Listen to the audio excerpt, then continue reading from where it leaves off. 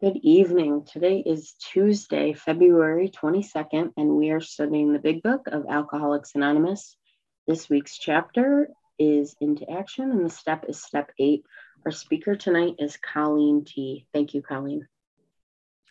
Hi, everybody. My name is Colleen. I'm a compulsive overeater in recovery, thankfully. Thank you so much for allowing me to be here. I want to say thank you to Amy L., who asked me to speak.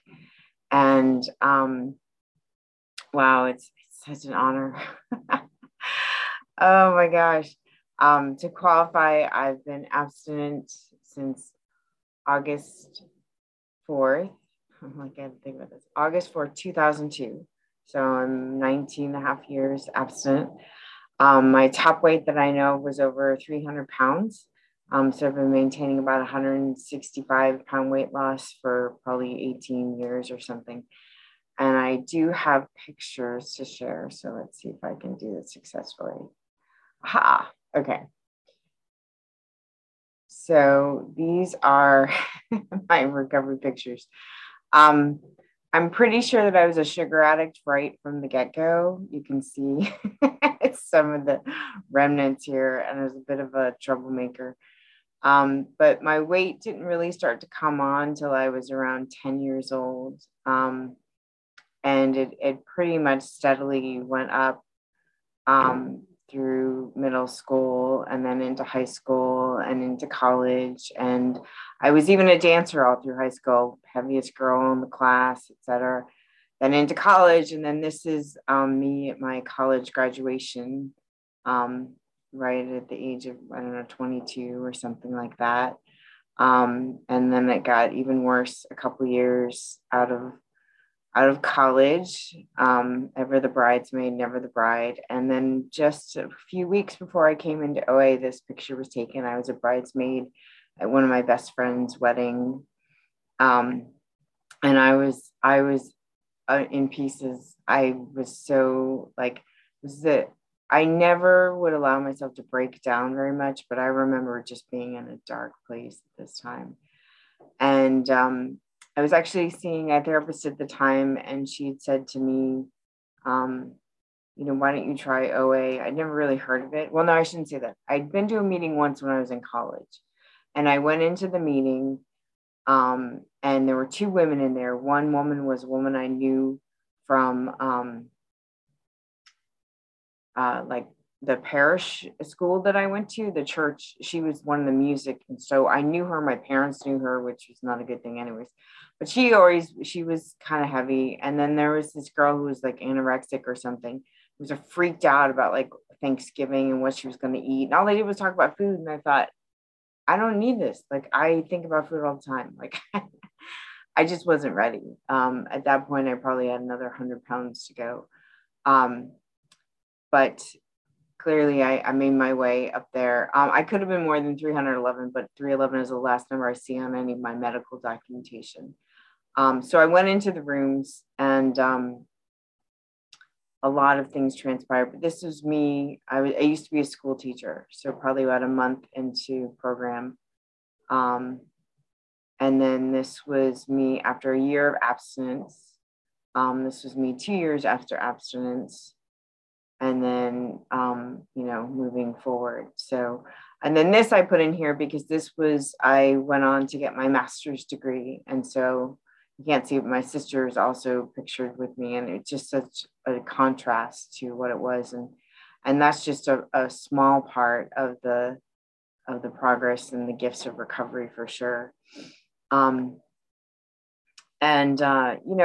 Things got just pretty ugly early on when I was a kid. So I needed something immediate. I'm a full-blown addict. Like, I'm under no illusion that like, if the sugar hadn't worked at like 3 years old, like I would have found a way to open up the liquor bottles. Like I would have made my way to heroin. Like I would have been on the street. I would have probably been a prostitute, at least a stripper. I mean, like just, in the gutter living kind of thing. And instead, I did it sort of the more acceptable way, the more controlling way, the more I can get away with it in front of lots of people with nobody saying anything, because nobody, they make fun of fat people on the side, but unless you're really obnoxious, I did run into some of those over the course of the years. But, for the most part, it's like, they just sort of pity you and like, oh, well, and then I eternally heard like, you have such a pretty face. If only I had a dime I'd be a rich woman. Anyways, the problem was that I was in a lot of pain and I had no way to reach out that I knew of. It was, like I hear all the time in the rooms, like wandering around feeling like, what am I missing? Like I'm missing something here. Something is not right. I mean, there were a number of things in my life and in my family that were not right that I couldn't speak of, but food helped with that. It kept me quiet, because if I'm busy with something in my mouth all the time, I can't speak up for myself. The extra padding on my body was a really nice way of saying, don't get near me. But if you do, I won't feel it anyway. So, and it was a way of having boundaries, but knowing how to have verbal boundaries, or like boundaries with dignity, or whatever you want to call it. And it was a great, I could do things like be really funny all the time, because the sooner I got you laughing, which I genuinely enjoy making people laugh, but I did it mostly at my own expense, because I knew, of course, that you must be thinking about how fat I was, because that was all I thought about. So I was going to make fun of it before you had a chance to, and that also kept a nice emotional barrier from people, because I wouldn't actually let you in. There are a few people that I did let in close. I would not have made it through, grade school and high school and stuff without. I have some core girlfriends. There's 5 of us. And I was just thinking about them this morning, because every year, except for last year, but every year we have a reunion, because we all live in different places, and I'm so excited to go and see them. And, when I spend time with them, it's like being home, like in a really safe home. And that was actually something for me that I realized upon reflection, that when I came into the rooms, back in 2002, there was something that felt safe about the rooms that I'd never remember feeling before. There was an openness and an acceptance. There was this crazy thing about how I'd say, whatever, and you would like applaud and say, keep coming back. And I was like, that's crazy. But nobody else does that, like I was so worried about doing everything right and not being my faults and not getting anything wrong. And I would tell you my weird thinking and things I did with food, which were all wrong. And you said, cool, like, glad you're here. And I was just like, that alone just sort of like warped my head. So I know that the focus is on step 8, and I'm so grateful for the steps. And I did look briefly. Step 8 is one of those things that I think is funny. It's like the step before the step, like originally there were 6 steps from the Oxford group that Bill took, and then he expanded like an accordion on them. And I think of it because probably being an addict, he understood that, like, if we're going to get there, we probably need to just do it 1 inch at a time. And sometimes we need those prep before you do it kind of thing. And so, step 8, the idea of becoming willing to make amends, it's the willingness is definitely a really big key. And it's interesting. I'm currently in this course. It's outside of program, but it has to do with relationships. And there's so much about showing up in relationships of all kinds that requires a willingness, and it says in the big book, like openness, honesty, and willingness are 3 keys, right? And there is something actually I think about quite often in my recovery. I was raised basically in the steps through the big book and the AA 12 and 12, because my sponsors had started before there was an OA 12 and 12. But I came to know a little bit more about the OA 12 and 12 through going to step meetings. And step 8 in particular, in that, at least the first edition, it talks about wanting versus willing. And I don't know if it says it exactly in there, but one way I come to describe it is that I learned that willingness and wanting are not the same things, because I can be willing to do things I don't want to do, because willingness speaks to what is the greater desire, what is the greater want, which is usually what's more aligned with my higher power, like what is going to be of most service. That's 10 minutes. Thank you. And so, I often measure my recovery, like how many things did I do that I didn't, quote unquote, want to do.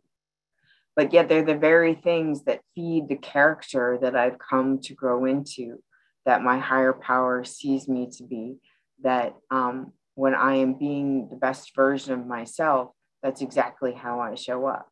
And really the things that I, in theory don't want to do are the kind of things where I see like a little kid in my head is like, I don't want to, well, that's the kid self. That's my ego, whatever. That's not my mature self. And that's, definitely what I see throughout the steps and been my experience. It's like, this is about growing up. They talk about, is it step 6 or step, I think it's step 6, whatever. This is what differentiates the men from the boys or whatever, like it's about aligning myself to what my higher power's will is.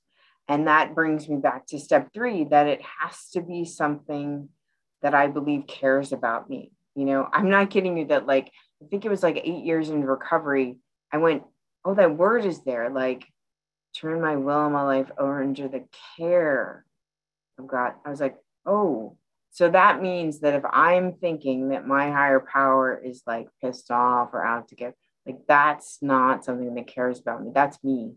Like I do a really good job of that on my own. I don't need any help with that.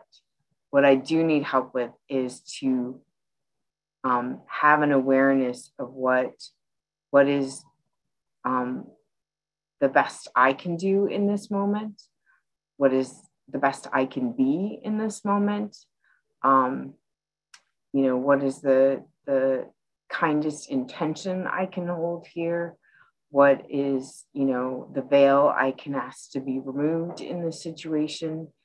And, when it came to step 9 for me in terms of amends, there were not a lot of amends I had to make it to other people. Most of them were amends to myself and like daily living amends. They weren't like big things. I didn't, I often say that like I became a compulsive overeater, and it worked for me for so long because it allowed me to have this illusion of control, that like everything was fine. I was just fat, and so I wasn't getting drunk and getting into fights. I wasn't stealing things from people. I mean, if I stole food, I didn't steal it out of the grocery store, but that was only because I was so afraid that I'd get caught and then I'd get in trouble. And like, I was very much, my compulsive reading was about being invisible.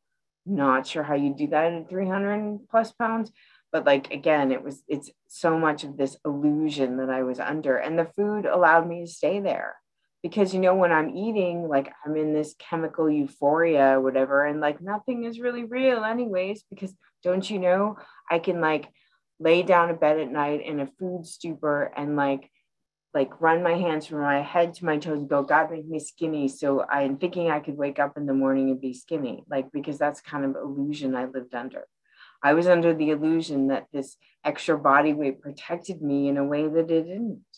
And that was one of the keys for me when I finally became willing, just probably a year into abstinence, to really get clear about my food, about my alcoholic foods, be really honest about that, and let go of the weight, because I was like, this isn't even doing what I wanted to do. And why am I here if I'm not to, get to a healthy body weight?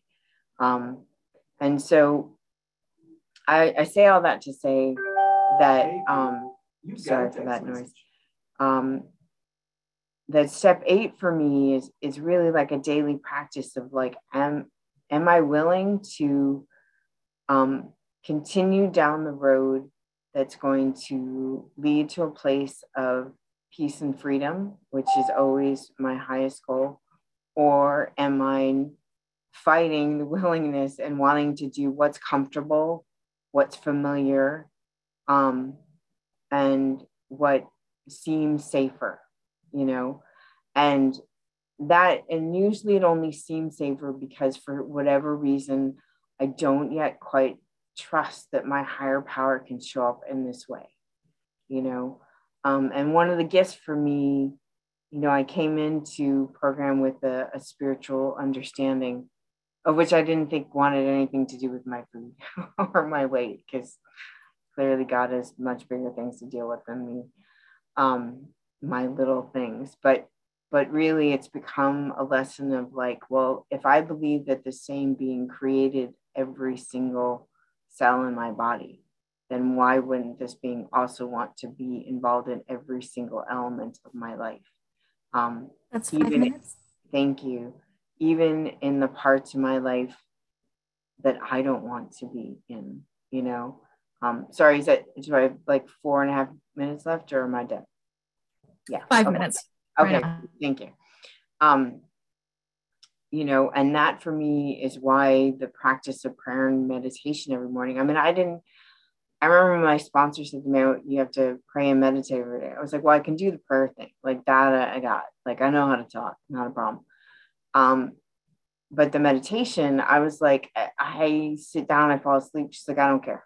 She's like, you get a timer, you set it for 2 minutes, you sit down, you get quiet, and then the timer goes off and you get up. She's like, I don't care if you fall asleep. I don't care if your mind doesn't shut up, just do it. And it became that practice every single day, showing up. No matter how crazy my head was, no matter if I fell asleep, like just do it, check it off the list. And over time, then it became this thing of like, oh, wow, like if I can show up and like do this thing, and eventually 2 minutes became 5 minutes, which became 7 minutes, which became 10. And then at one point it would be like 25 minutes every day. And then now it's changed a lot, you know, like I do shorter periods a couple of times a day or something like that, but it has become the most precious time. And when I wake up in the morning, do I always want to do that? No, I often want to like turn off the alarm clock, crawl back under the covers, you know, but I don't, because I don't want to miss that. Like, I can't even describe to you what it is. Like, I literally, like, I create a little meditation space whenever I travel. Like, that's the first thing I do, whether it's a hotel room or somewhere I'm staying. Like, I look, where can I carve out like a little prayer and meditation space? When I go to plan my day, like I'm going to have this long weekend with my girlfriends coming up in a couple of weeks. Like, I'll ask them, like, so what are we up to tomorrow morning? And I literally like clock back. Okay, I'm going to need this much time. I got to make sure I get up, you know, so because I want to have that time. Like it's one of the only spaces that like I've learned, like, it's just okay to be. Like, I don't have to have it right. I don't have to know the answers. I don't have to be flawless. I can just be. And sometimes my head races. Sometimes I fall asleep. Sometimes I have these incredible, enlightening experiences. But it's like, I feel like it's a space where God meets me, and a God of not my understanding and a God of my understanding, but certainly not something of my own making. And to me, that's what living step 8 is about. It's like the willingness to just turn my head slightly to the side and be like, maybe that's possible. I'm willing to see what's here, and trust that even if I don't know it, that like God's still behind me, and that whatever I have to face, that I won't be doing it alone. So hopefully something I said was helpful. Thank you for letting me share.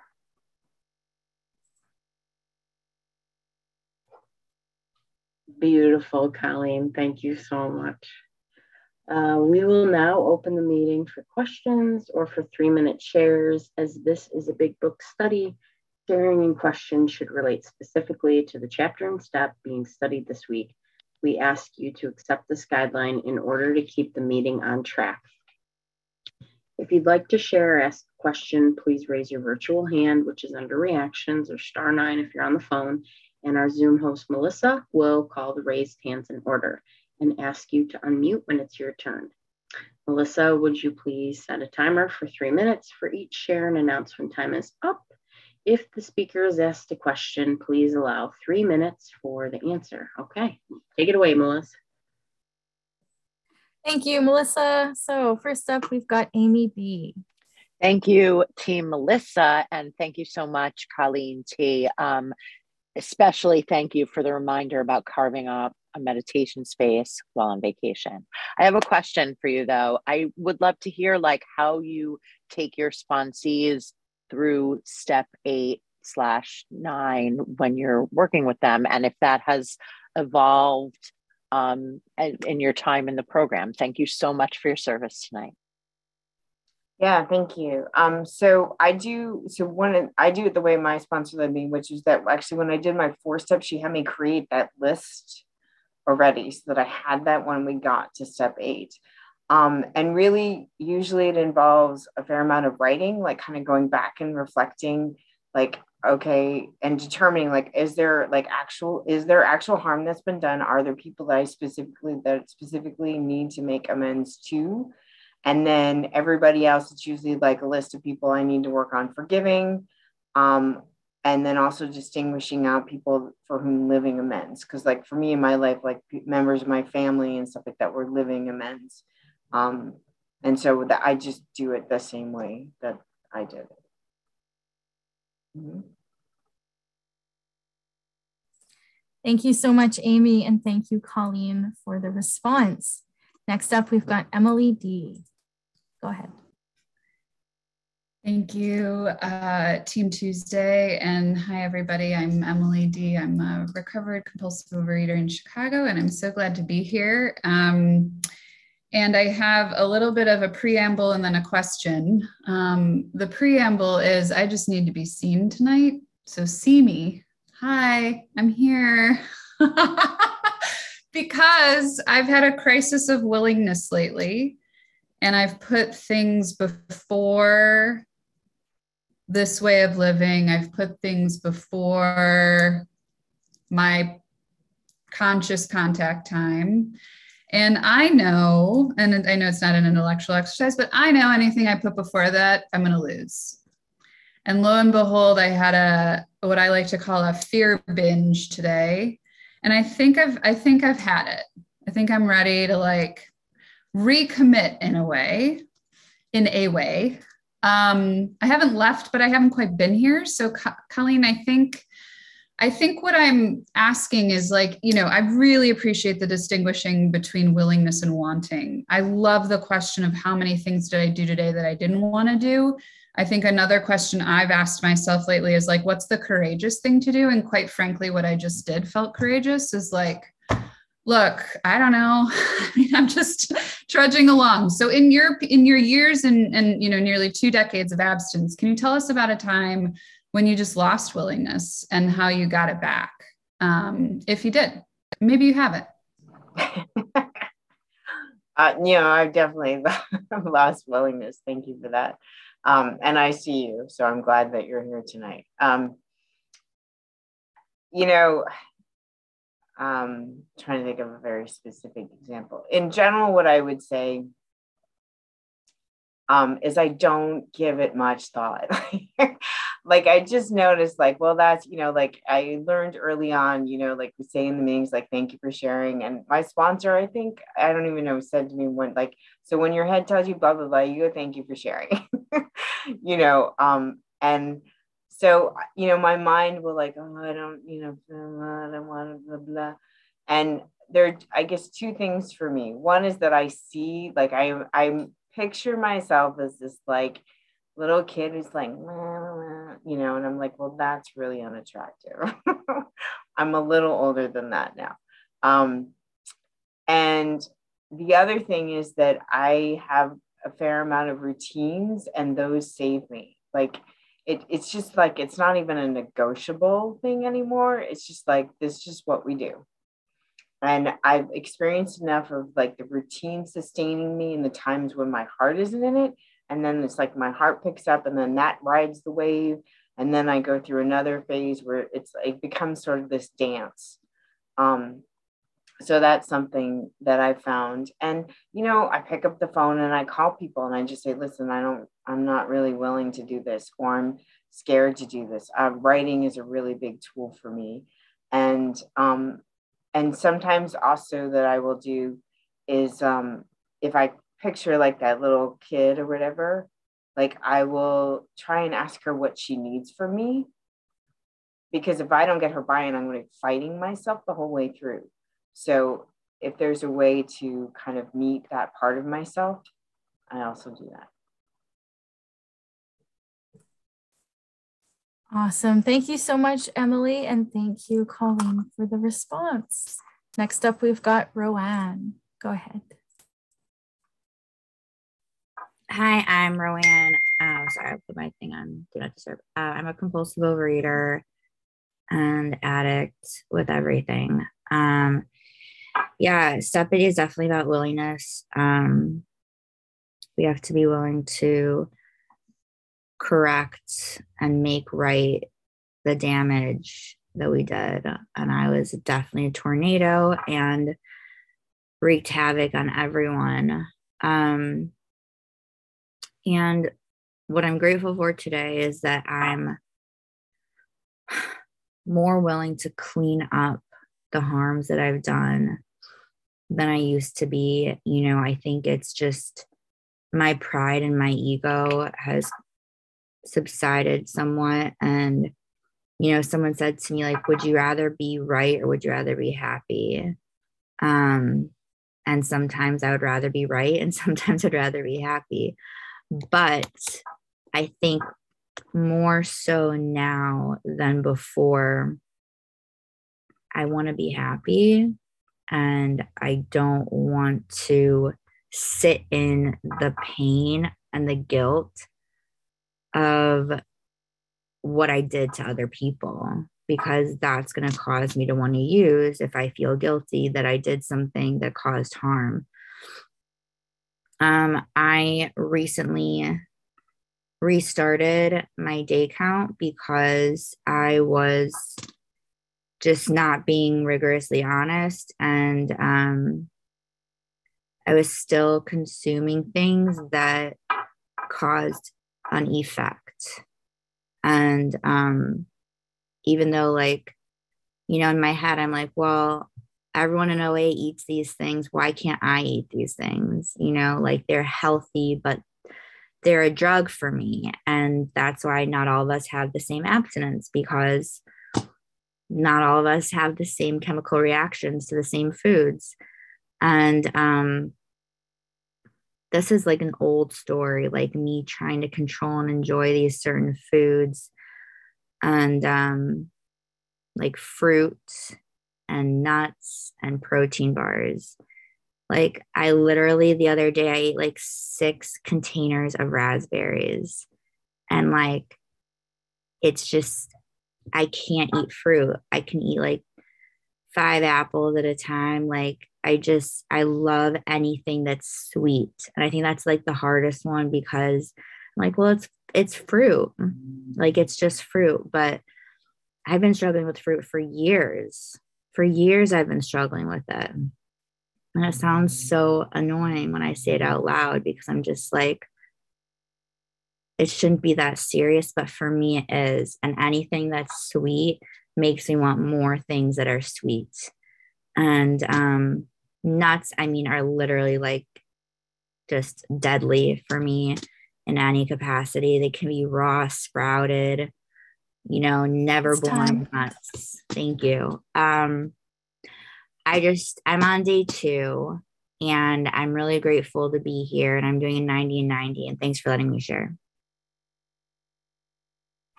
Thank you so much, Roanne. Thank you for sharing. Next, we've got Stephanie M. Go ahead. Hi, I'm Stephanie M., recovered compulsive overeater, exercise bulimic. Colleen, thank you so much. It was wonderful to hear your story. And I've listened to the body image workshop last year. I wasn't there on the Zoom, but it was so helpful, and I'm excited for it this year. And thank you. It was, there's so many things I related to, but I don't want to crosstalk. But I did want to talk about step 8 because things are really good right now. Like I was running the other day, and not in an exercise bulimic way, just on a run. It was like a nice, healthy run, and the sun was shining, and I had a really good song on, and I just was so overwhelmed with how happy I am. Like I almost cried. I was like, I'm so happy. And one of the things that has to do with is that one of my best friends, who I stopped being friends with for 4 years, she and I are best friends again, and a large part of that is step 8. And I never actually made an amends to her when I was on my step 9, and she didn't come onto my list because at the time I still thought that like we couldn't be friends and there was no reason to even bring her up. But she reached out to me last year, and having done my step 8 and seeing my pattern and seeing that most of the people that I needed to make an amends to were people that I rejected before they could reject me. Like I knew as soon as she came back into my life, like what had happened, what my part was anyway, and how to hear her when she told me how she felt, and how to explain to her how I felt, knowing that like it had nothing to do with what she had done. It was so much of my old stuff and my fixed ideas, and I am just so grateful for that experience and the opportunity too to like have done an 8-step and a 9-step, but then continue to grow in my relationships and make new amends and build things and learn how to be an adult in relationships. Because I was very much like, you wronged me and now you're dead to me. Because that's the safest way. And that's, how I operate. And so, I don't know, it's just cool. And then of course, like I'm an addict. So I had this thought of like, I'm so happy. I can't believe how happy I am. And then immediately I was like, I'm going to get hit by a car, right? Like clearly I'm going to die because I'm not allowed to be this happy. And I have a scarcity mentality and everything's about to go wrong. But I didn't, I'm still here. And it's just, everything is because of this program and because of my relationship with my higher power that I got from this program. And the fact that I'm not trying to control everyone and everything, which means that I am like open to new experiences and new people. And it's just really cool. So that's where I am. And I think that's all I have to say. Thanks so much. Thank you so much, Stephanie. We will now stop the recording for unrecorded questions or shares. Melissa, can you please stop the recording?